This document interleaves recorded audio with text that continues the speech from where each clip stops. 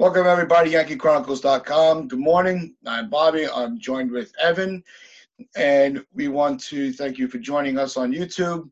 Just remember to like, share, comment, and before you, after you watch this video, if you can click on the link below and visit StatementGames.com. It's a great website that offers a unique fantasy sports platform, and it should be definitely something you would enjoy with the postseason, the playoffs for the NFL. And just remember that link is down below. And also, again, check out docadamsbaseball.org and learn about the history of the founder of baseball. So, Evan, we decided that we wanted to come on today after the news came out yesterday from multiple sources about the frustration from LeMahieu's camp. Yep. Is this something that's being fabricated by the media because they're running out of things to write about? Or do you think that this is a legit frustration from LeMahieu's party? I think it's a little bit of both, but usually when something like this happens, it's because the market is so weak that LeMahieu's agents are probably trying to get leverage back in the situation and put pressure on the Yankees. The only issue with that is they're the Yankees. You're not going to put pressure on them to do anything outside their time frame. So DJ needs to figure out if he has those other teams and he's willing to go to it, then he needs to, go do that and probably release the contract offer that they give him so that the Yankees know there is an offer out there. Because right now, from a fan point, and we don't know, we're not actually in the game. We're not sitting in the meetings. We're not, talking. We're only dissecting what we read, what our opinion is, and what we look into. So we don't actually know what DJ's market is. Maybe he has talked to other teams. I haven't heard anything. I don't really know who his suitors are beyond the Dodgers, the Mets, and whatever. But I don't think the Mets are serious in a player like him. I think they need a player like Springer a lot more than they need DJ LeMahieu.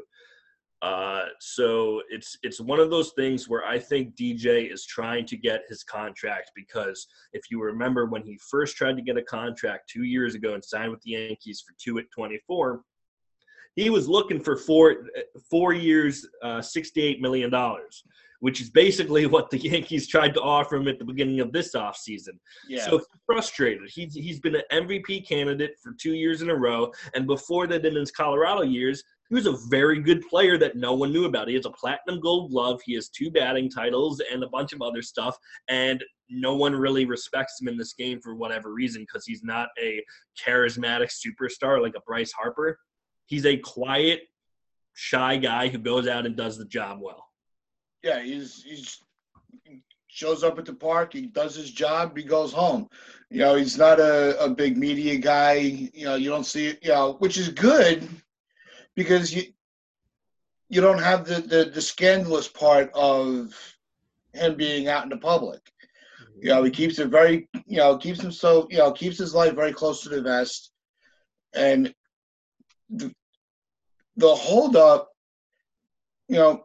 we could speak until we're blue in the face on how he kept saying with that 5th year, make it a player option. Both sides will win. And because we know he's going to take it, unless the team completely crumbles, he's going to stay in the Bronx. Yeah. He might stay in the Bronx anyway because he enjoys it here so much. He's made it, right at the off season. Both sides made it clear that they wanted this to work out, but they can't work it out. And that's where the frustration has hit a boiling point. Well, I think the issue for the Yankees is they really have a line drawn in the sand for what they want to spend because of that, cap. If they give DJ exactly what he wants, so say they give him the 5 years, 110, that leaves them basically $6 to $8 million a year this year to work with. And I'm sorry, but that creates a very big hole. And I think what they're trying to do is have the first year be lower so that they can fill some of those holes. Because like we talked about before, they have maybe 3 holes on this team. You need to bring in another pitcher. We need that contact hitter in DJ LeMahieu because we don't have one on this team other than him.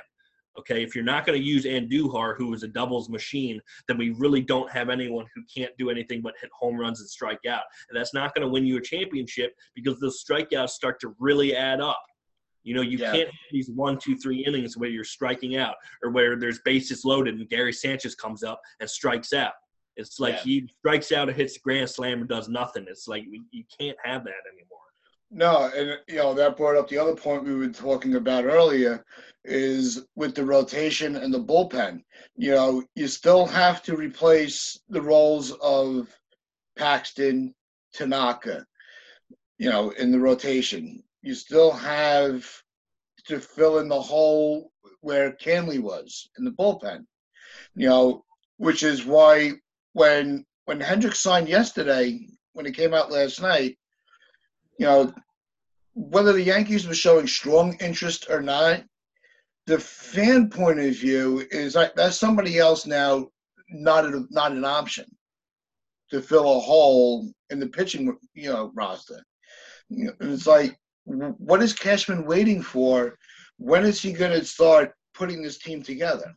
Because you can't wait until the last minute and have everybody have a camaraderie.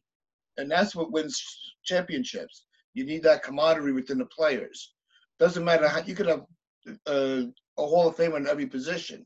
Yeah. If they are not in sync with each other, it's all for naught. And that's why the 90s teams work so well, because like you just said, you don't want a Hall of Famer at every position. You want guys that can work well together and do what they need to do during the game. You had Tino Martinez. Was he a superstar first baseman? No, I'd say he's an all-star, a very good all-star. Yeah. But he's not even on the level of Don Mattingly. And yet you had him be a significant reason for why we won a World Series. Same with Scott Brocious. Shane Spencer was a backup outfielder. The fourth. Knobloch was another one. They just gelled. Yeah. Then you look at that bullpen, Jeff Hero Mendoza. I mean, those were not superstars, but they were for us because we needed them to do what they did. El Duque, was that a superstar pitcher? He's a guy who lied about his age and was probably 6 years older than what he was when he was. So, he was unbelievable to me. Exactly. But it just clicked. You didn't need to talk to your teammate because your teammate already knew what you were thinking. They knew. And that's what the Yankees are missing with this run. Right. That they have the talent to get to the postseason, but they don't have the camaraderie to go to that ultimate plateau of winning a World Series. Right. Look at Jorge Posada, for example. Was he the best catcher? No, he wasn't. But everyone on the team trusted him with their lives. Yeah. He was a silent leader, maybe not the captain because that went to Jeter, but captain number 2, that was Jorge Posada. Yeah. Yeah, and sometimes I think that's what DJ is. I really think that's what DJ is, and I think that's why we need him. I mean, he goes out there, he leads by example, he gets along with everyone, and he doesn't cause any conflict. That's exactly what we need on this team. And it's like they're going to fight over $20 million or an extra year or this or that. It's ridiculous to me. I don't care. Just pay him.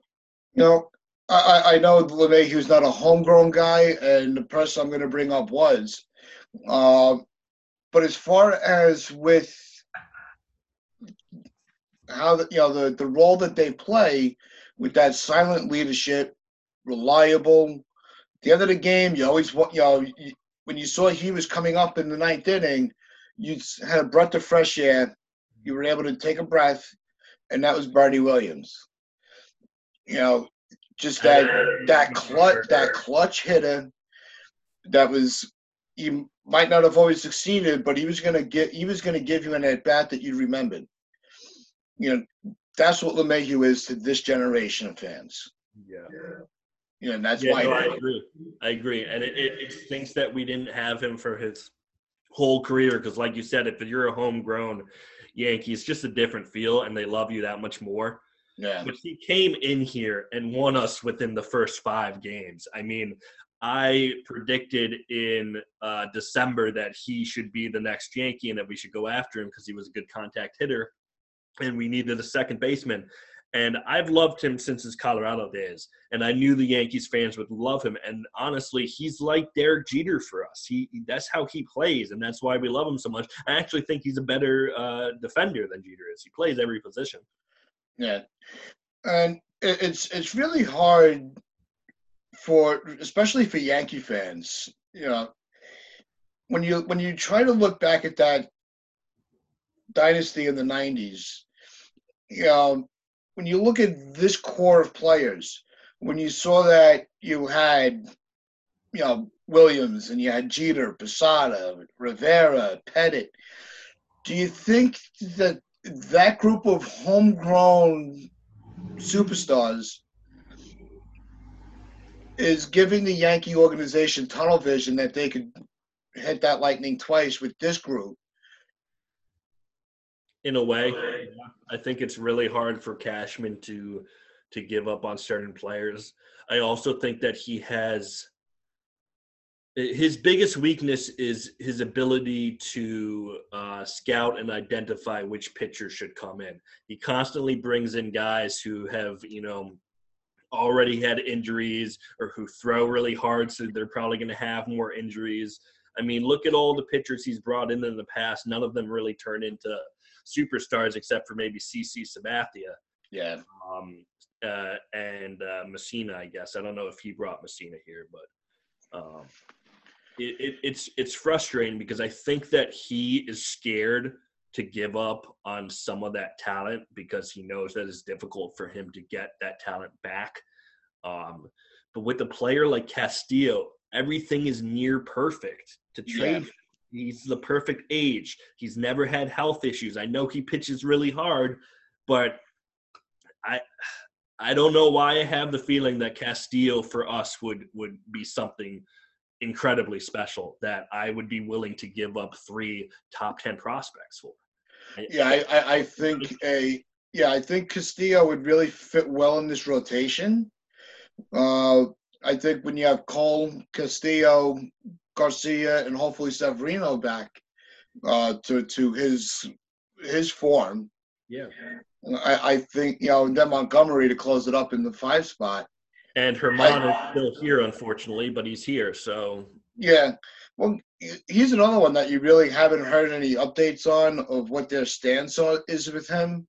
So it's hard to really. Yes, but you've heard that he's doing well in winter ball. He's doing very well in winter ball, so that's a positive sign. But I agree, we have heard nothing from the Yankees as far as how they feel about moving forward with him. No, and that's the other issue that has us frustrated is the Yankees' communication is terrible. Terrible. There's no interaction at all. Everybody's tight-lipped. Nobody wants to give in, and you had said on Sunday, it's not like they're going to they're going to show their hands so everybody knows what they're doing. Yep. But at the same time, give us a little crumble of something so we have something to look forward to. Well, also, like I was talking about before, some information is smart information. You want to put some stuff out there so that you can manipulate the market and work it in your favor. They really don't tell us anything or do that ever. It's like they wait for the other team side to get pissed off, and then they come out with a comment, oh, well, we just doing it this way. Like, it's very frustrating as a fan, especially when this has probably been the most dreadful offseason in a 5-year stretch where we've had 2 other dreadful off seasons. I mean, this is 3 terrible in 5 years. It's getting to the point where as fans, we just want to go back to what seemed normal in an off season where teams are spending money and doing what they're supposed to do. Because if you look at the NBA and NFL and even hockey, most of the moves happen within a week or 2. There's no dragging on period. There's none of this. And for some reason, those people are able to do it in 2 weeks and still get their money and get it done the proper way, but baseball can't do it. Baseball needs to literally be a sport that is only off for about a month and a half in a year. It's ridiculous. Yeah. And it leads me to be curious of how other fan bases of other teams look at this offseason, or the previous off seasons and the lack of movement. lack of steady movement, I'll say, where you're going into spring training and you don't even know who's going to be playing in a position. It's something that baseball, and we've said it over and over again, baseball really needs to work on how they're going to structure their off season. So not only do players want to know where they're playing, but so do the fans. Yeah. I think Manny Machado is the best example of that, because look at how awful his free agency was. I mean, he went from Chicago to Philadelphia, and then in like February or March finally signed with the Padres, that was pretty much their only move that year.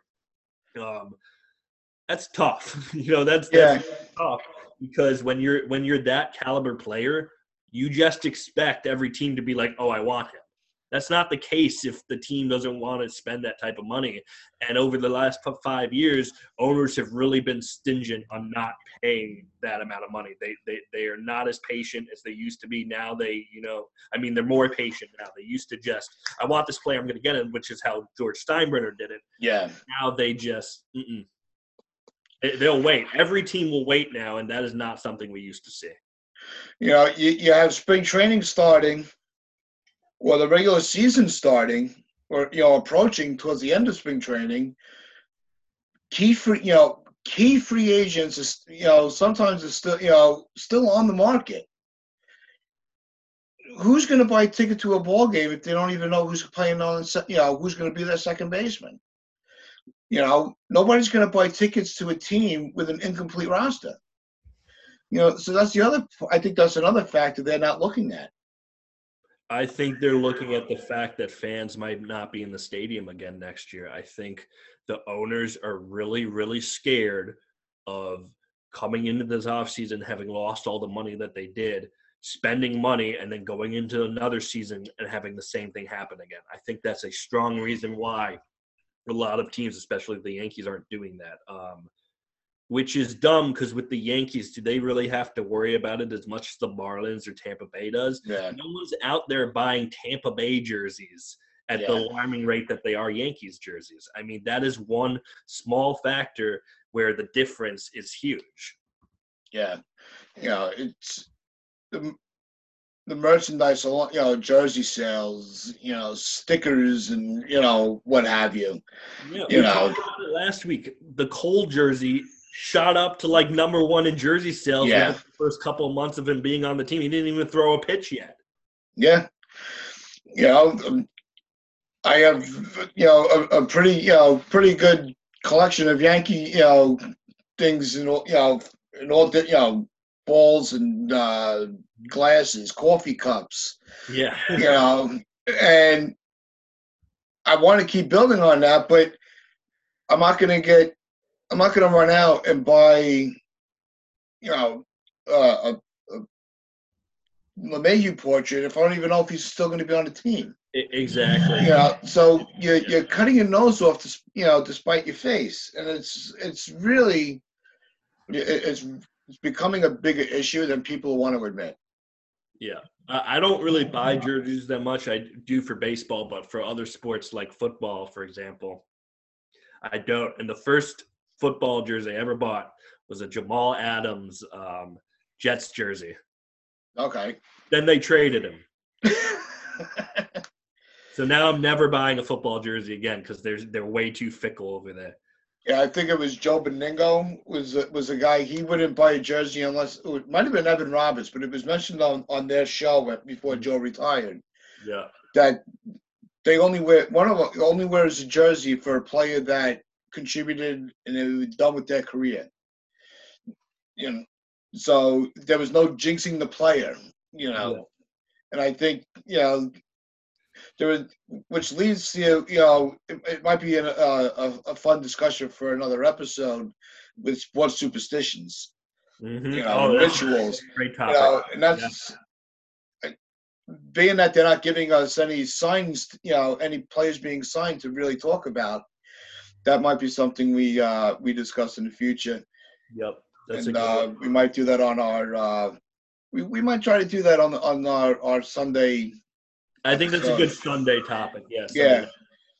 You know, so if you're watching this, tune in on Sunday because that'll be a fun discussion. So one of my favorite players of all time, this came from childhood. I don't know, 14 or 15 when we got him, Matsui. Yeah. He was the first jersey that I ever bought with my own money from a job. So I saved up to buy this jersey. It was expensive as hell back then. And I bought it.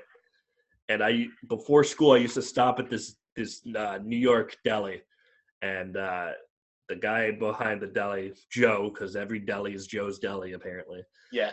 So Joe, when I bought this jersey, used to make fun of me. He's like, oh, you're going to get this stupid Japanese player. He's going to be out of here in like a year. He's going to suck, this and that.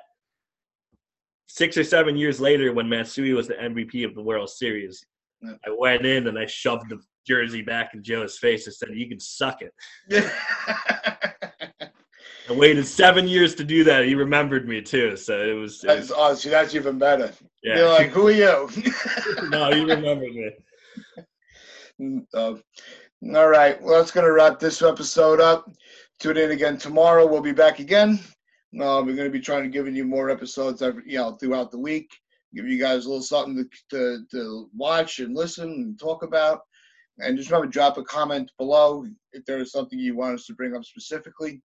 So on behalf of YankeeChronicles.com, I want to hope everybody has a good day. Stay safe, stay smart. Have a good day. Take care, guys.